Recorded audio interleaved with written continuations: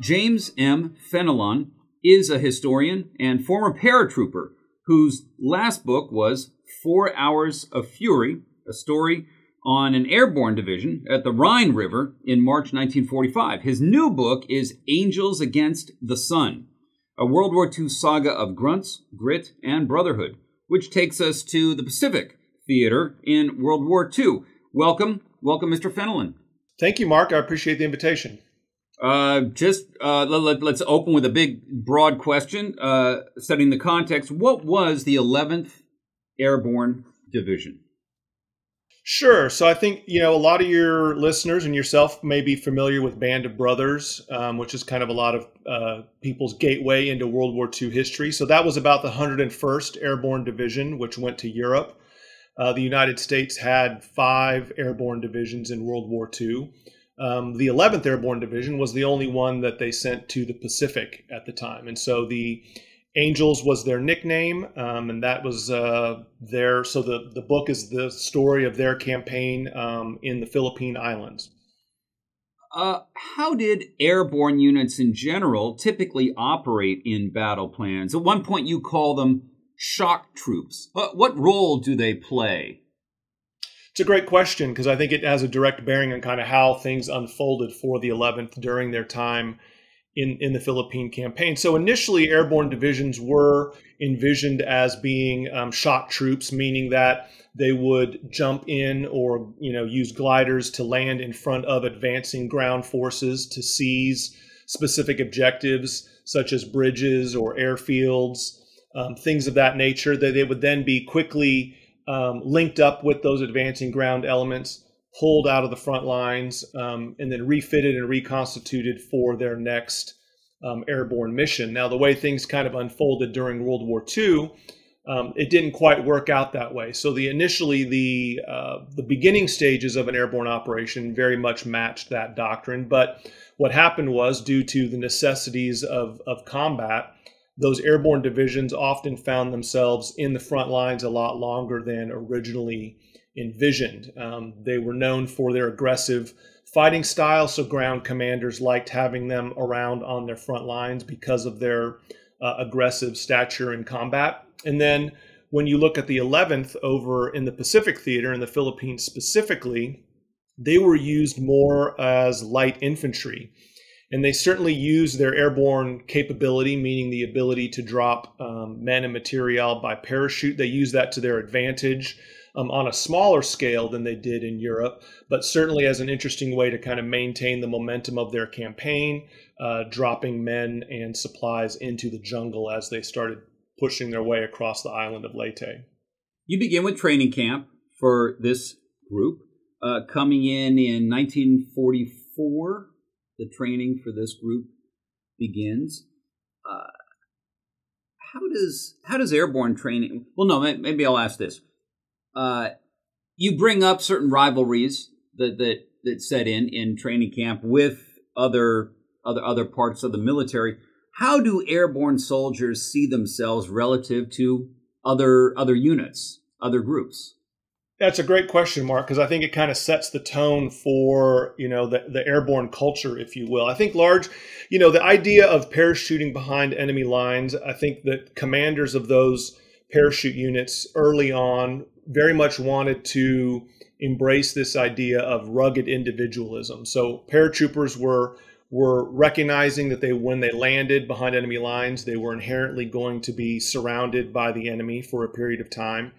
They weren't necessarily going to land with their command structure in place, right? So if you think about landing on a beach or pushing your way across on a ground campaign, those units are largely intact, meaning that the officers are present at the scene of action, leadership is present, so you can have a reasonable expectation that orders are going to be given and that everybody's going to follow those orders. Well, when you're landing in the dark behind enemy lines, scattered with parachutes, you really have to rely on the individual initiative of each trooper who's landed to kind of, carpe diem, if you will, and seize their objectives without a lot of supervision initially, right, until things get organized. And so parachute units in particular very much embrace this sense of rugged individualism. They were often went through tougher training at the time that was much more physically demanding than some of the other regular infantry units. And so they kind of developed, in one way, could describe as an attitude problem or an ego associated with kind of their esprit de corps. Right. One of the great things about your book is you give so many concrete details on the ground, daily life, things people wouldn't really be aware of. For instance, specific issues of uniform. During training camp, what is this thing about highly polished boots that comes up? Yeah, so one of the status symbols, if you will, of paratroopers, both in World War II and now, frankly, are their very uniquely designed jump boots. And so, at the time during World War II, most of the Army was issued kind of high top leather boots, if you will, that kind of came up just to the ankle, and they would use then canvas leggings for further support. Well, that just wasn't sufficient for parachute operations, right? Where guys are jumping out of airplanes, crashing into the ground. They wanted something that offered a little bit more support to prevent broken ankles. So they designed and were issued these very unique brown jump boots. And so they were authorized to wear them as part of their dress uniform. They would tuck their pants into the tops of those boots so that the full boot would be shown off while they were off base and on leave and things like that. And it kind of became a status symbol for them because they were the only soldiers at the time that were wearing those boots. And so as a point of pride that they shined them up as high as they could. And it was at one point in the division's history where it had become such an issue that the commanding officer of the 11th Airborne, General Swing, elected to take away that privilege from his paratroopers, so to speak, because he viewed their esprit de corps as more of a problem than a benefit from his perspective. And so it kind of started this inadvertent inter-division rivalry between the guys who were constantly coming up with creative ways to get their boots back. Yeah. One thing that might have contributed to them setting themselves apart is what you described training camp. People died in these training exercises, and I'll move on, but I'll just lay that out for our readers of the book. Training camp could be complicated, and people are jumping out of airplanes. People are flying airplanes. Things can go wrong, even in the there's no enemy around. Things can happen. Anyway, the training camp, they leave the South. They it's 110 degrees at night sometimes in the barracks, but they crossed the Pacific. They had no idea where they were going, did they? I mean, what were they thinking as they were traveling? That's right, Mark. And just to hover on that last point you brought up, because I think it's great insight.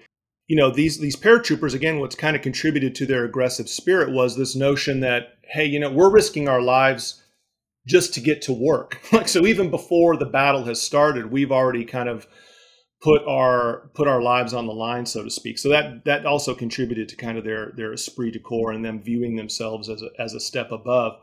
But to your point, very few people in the division realized that they were heading to the Pacific Theater. Certainly General Swing and his immediate staff knew that they were deploying to the Pacific. But the vast majority of the men in the unit didn't realize where they were going until they were on board their troop trains heading out of Louisiana.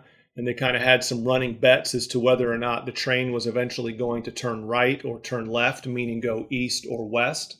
And of course, the train turned left, going west towards California, which revealed to the men in the division for the first time that they were actually heading to California, where they would board ships and then sail into the Pacific Theater. And what's interesting, I'll just add a quick comment onto that. I think in hindsight, we all look back and maybe, you and your friends have had that conversation where, well, would you rather have fought in the Pacific or in Europe, or, would you prefer, the Battle of the Bulge or the sweltering jungle, those kinds of conversations as we look back at history. And I was surprised to learn how many of the veterans of the 11th Airborne Division were quite open to the idea of going to the Pacific. And I had made some of my own assumptions incorrectly and had those corrected as I went through. But, it's important to remember, I think, that a lot of these guys had enlisted in the Army specifically as a response to the Japanese attack on Pearl Harbor. And so them being sent to the Pacific was kind of exactly fulfilling the obligation that they had taken upon themselves when they enlisted. The first action in November 1944 is at Leyte. Actually, just give us an overview. What happened there? They arrived 30 days after the initial invasion. I mean, it's a big area, but they come in. What happens? It's so to your point, they came in after the initial invasion of Leyte. General MacArthur, who was in command of the campaign to retake the Philippines, marking his famous "I shall return" pledge that he made to the Philippine people. That started on Leyte in October 1944. The 11th Airborne was initially landed administratively on the island. They weren't necessarily expected to participate in combat right off the bat there when they landed. But the campaign was going slower than MacArthur anticipated. They were suffering heavier casualties than they had expected. And so the 11th Airborne was tapped to kind of move up into the central mountain range of the island. Leyte is characterized by this very rugged central mountain range that kind of favors the west side of the island. Japanese were landing reinforcements on the west side of the island by the thousands. Some of those troops were coming up and infiltrating down into the American lines through those mountains. And so General Swing in the 11th Airborne was tasked with moving up and blocking those trails that the Japanese were using to come across the island. It had been raining for several weeks by the time the 11th was committed to combat. So when you think of these trails in the jungle, think of like ankle, calf deep mud. There were no roads, so everything that they needed by way of supplies initially had to be carried up on their backs. The steepness of the terrain was characterized by one trooper who recalled standing on the side of the mountain and being able to put his hand straight out and being able to touch the mountainside, just to give you an idea of how steep it was. So it was very arduous conditions in which they were initially committed to combat. Now, at this point in the war, end of 1944, the Japanese leadership knows the Americans have the momentum, but you lay out the idea that they believed a strong Japanese stand, maybe if not a victory at Leyte, but what would prove to be a very costly victory for the Americans, might allow for an end to the war that wouldn't require unconditional surrender. That there might be terms that would preserve the Japanese leadership. Any sense that U.S. leaders believe the same thing? That we've got to do this fast. We've got to speed it up. We need fast victories. Yeah, so I think to your point, the Japanese certainly at this point, I think I would characterize it as, they knew they probably weren't going to win the war, so their goal became one of not losing the war. And I don't know how much of that strategy was actually known to senior Allied leaders. They certainly had, cracked several Japanese codes and had their own intelligence efforts to realize that. Where that manifested itself, though, this final victory, or this decisive victory, as the Japanese termed it at the time, was this concept that every Japanese soldier on a specific island that had been designated the site for one of these decisive victories was required to give his life in the service of that victory. Ideally, would kill anywhere from 7 to 12 Americans in the process. And there were, documents that have been reviewed since then that kind of communicate this internally amongst the Japanese soldiers and the army.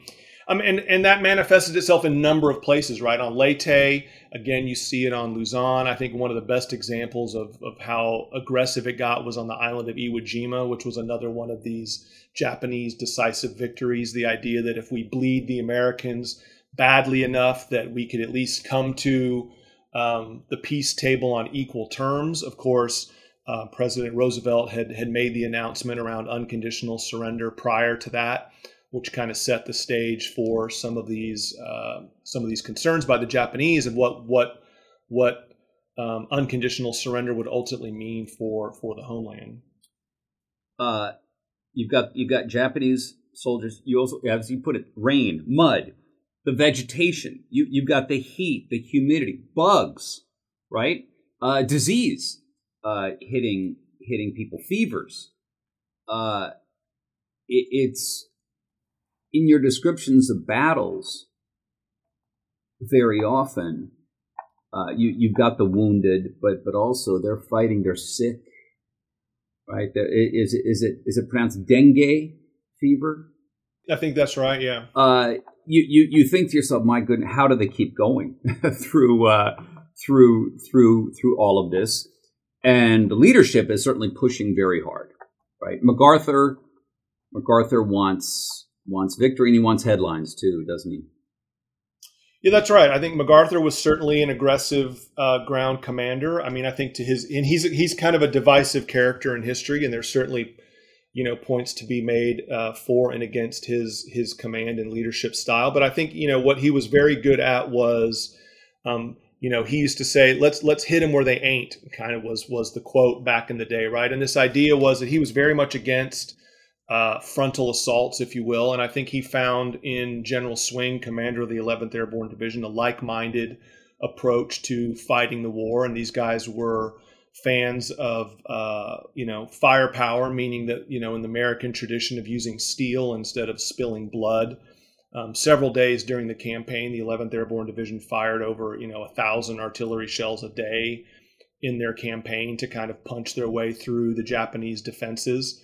And part of that, of course, to your point, was the human experience of war, which meant that, you had guys with dengue fever suffering malaria, dysentery. I think I tell the story of the book when the guys jumped into Luzon Island, which was the next major part of the campaign. Several of them were in the field hospital with dysentery, and they went AWOL from the hospital in order to participate in the jump. And, so many of them were going into that second phase of the campaign, suffering the disease and the conditions from their first experience on Leyte. How many interviews did you do for the book? I want people to know you talked to a lot of these people directly. How many, roughly? Were they eager to talk? What was their mood? How clear were their memories? Mm-hmm. Yeah, so I think it's a sad fact that we're losing World War II veterans on a daily basis, and so the opportunity to get to speak and visit with these veterans is becoming more and more difficult. Sadly, I was fortunate to talk with several of them, and to your point, it varied wildly. Some of them were very open to sharing their experiences. Some of them were a little bit more reticent to kind of go into details, and they preferred to share some of the funnier stories that happened during training or after the war, things like that.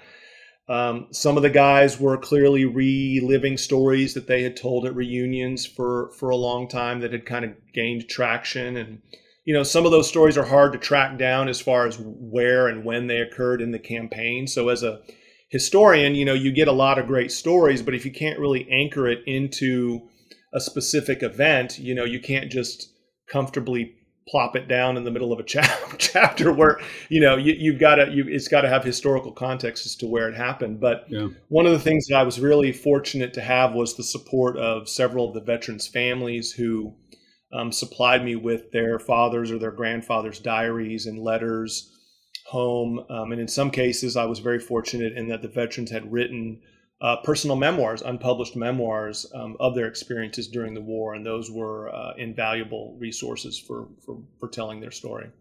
The stories contain a lot of details that are hard for us to imagine, right? What it was like, even down to cases of cannibalism that became clear, and the condition of the Japanese soldiers. We'll get to what the Japanese did to the native population in a moment.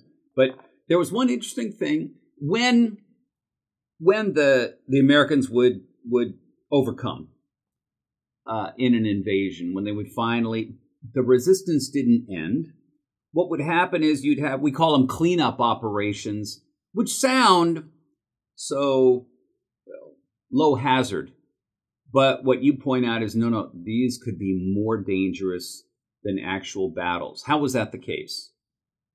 Yeah, it's a great observation. And so yeah, these mopping up operations was this idea that after you had subdued the main elements of resistance or the main offensive capability of the Japanese, that you still had to go in and deal with these areas that you had swept past or overlooked, or guys had withdrawn and set up a kind of final line of resistance. And this kind of goes back to that decisive victory, right? The Japanese soldiers in World War II were heavily imbued with this sense of taking as many Americans with them as possible. And so on these mopping up operations, what that meant is you were dealing with unorganized and therefore unpredictable groups of Japanese soldiers, sometimes down to the individual soldier. So where you're looking, so where senior leaders are looking at a map and recognizing that an area has largely been secured, you still have squads that are going in and trying to, winkle out these guys from the holdout positions, which is extremely dangerous because when you're dealing with an enemy that doesn't care if he dies in the process, his only goal is to take as many of you with him as possible. It becomes a very dicey proposition in those circumstances. And you could see, Japanese soldiers pretending to be dead, waiting for the last second to throw a final hand grenade. And it got to the point to where it was so, no holds barred, so to speak, that when the division started offering up rewards to those units, those squads that could actually capture a Japanese prisoner, just to give you an idea of the tenacity of how adamant the Japanese were not to be captured alive. There was one incident where 3 Japanese soldiers on one of these mop-up patrols charged towards the squad. The Americans had shot and killed 2 of the advancing Japanese. The third one they had shot in the leg, and then went in an attempt to capture a live prisoner. And as they got close to that guy they were hoping to take prisoner, he stabbed himself in the throat with his own bayonet rather than be captured by the Americans. And so, a very gruesome story, but I think, one of the reasons I wrote the book was to kind of help make these incomprehensible things as comprehensible and contextually understandable as possible, because it was a very gruesome campaign. We sort of have 2 levels operating. The grunts on the ground who don't really know what the big strategies are, right? They're not even sure. Everything's immediate, right, around them. And then you got the generals, MacArthur and his generals, and some of that is playing politics. MacArthur sends news of great victory back to the papers in the States. No, that hasn't happened yet. We're not close to that. Did the grunts have an idea of, what upper command, or was it just who knows what the hell those guys are doing? We're just out here again. We got this pillbox 100 yards away from us. Was that the perspective? Yeah, it's a little bit of both, Mark. I think to your point, in the specific example of the battle for Manila, which was this very dense urban combat that was going on as part of the liberation of Luzon, it became a horrific battle with the civilian population of almost 1 million people kind of caught up in that. MacArthur did prematurely announce that they had secured and liberated Manila. That was one of his personal goals. He had lived in Manila prior to the war started. He had a deep personal interest in the Philippines and the Filipino people. But to your point, that that premature announcement, trying to get those accolades in the press, did have a demoralizing effect on the troops. You can imagine if you're a frontline trooper, you happen to get your hands on an issue of Stars and Stripes that tells you that the battle that you're in the middle of and that your buddies are getting killed in is already over. And that's far from the truth. I think it took another 3-4 weeks of fighting in the city after the announcement was made that the battle was over before Manila was actually secured to devastating results. And so I think you had a combination, right? You had guys who blew it off and focused on the pillbox in front of them and continued to fight, block by block, brick by brick to retake Manila. And then you had that negative impact on morale, which I think kind of, illustrated to the guys on the ground how out of touch senior commanders could be. So we moved to Manila. The lady is secured. And again, the momentum is with the Americans. Now, MacArthur, believed that as the Americans moved relentlessly toward Manila, the Japanese withdraw, just as MacArthur had done a few years before. What really happened, and why did the Japanese not withdraw? Yeah, so to your point, MacArthur and his staff had hoped that the Japanese would declare Manila an open city, similar to kind of what we saw the Germans do in Paris, right? They withdrew from that dense urban area. They knew that it would become a bloodbath fighting in that area, that the city would be devastated. Well, the Japanese in Manila did not withdraw, unfortunately. They decided to barricade themselves in the city. And when we think about Manila, it's important, I think, to remember that before the war, it was called the Pearl of the Orient. It is the capital city of the Philippines. As I mentioned, it had almost 1 million citizens living in it. And I think the government buildings, we can imagine, were very similar to the buildings we see in D.C. today, right? These large marble, white columned buildings. So it was very much a splendid capital. And there was there's still debate to this day exactly what happened. The Japanese army had a rivalry with the Japanese Navy. They weren't necessarily working nearly as well in tandem or concert as the Allies were. The Japanese commander later claimed, the army commander later claimed that he had ordered a withdrawal, but the Japanese Navy ignored that. Populating the city with thousands of sailors and their equivalent of the Marines. They barricaded themselves in the city, and it took over a month of devastating urban combat to secure them. Because again, in an urban environment, you have these Japanese defenders. They're unwilling to give up. They're unwilling to quit. You have a remarkable episode where the Americans enter a hospital that the Japanese were using to treat their own wounded. And when they enter the hospital, there are a lot of Japanese wounded patients in those hospital beds, and they're dead. Why? Yeah, so the Japanese, I think it has to be said, and the historical context backs this up in clear black and white. But there were thousands of atrocities going on in the city of Manila. Both the Japanese amongst their own troops, to your point, they did not want those wounded troops to fall into American hands, and so many of them were slaughtered in their hospital beds by their own troops. And then, of course, atrocities against the Filipinos in the city of Manila, and frankly across the rest of the island as well. But it's most dramatically, sadly, illustrated in the atrocities that tragically unfolded in the city of Manila, which started out as reprisals against Filipino guerrillas and quickly spread from there in this horrific bloodbath against men, women, and children. There's much more, so much more in the book to cover as Manila is liberated. For now, it is Angels Against the Sun, a World War II saga of grunts, grit, and brotherhood. James M. Fenelon, Sergeant Fenelon, thank you for joining us. Thank you, Mark. I appreciate the opportunity.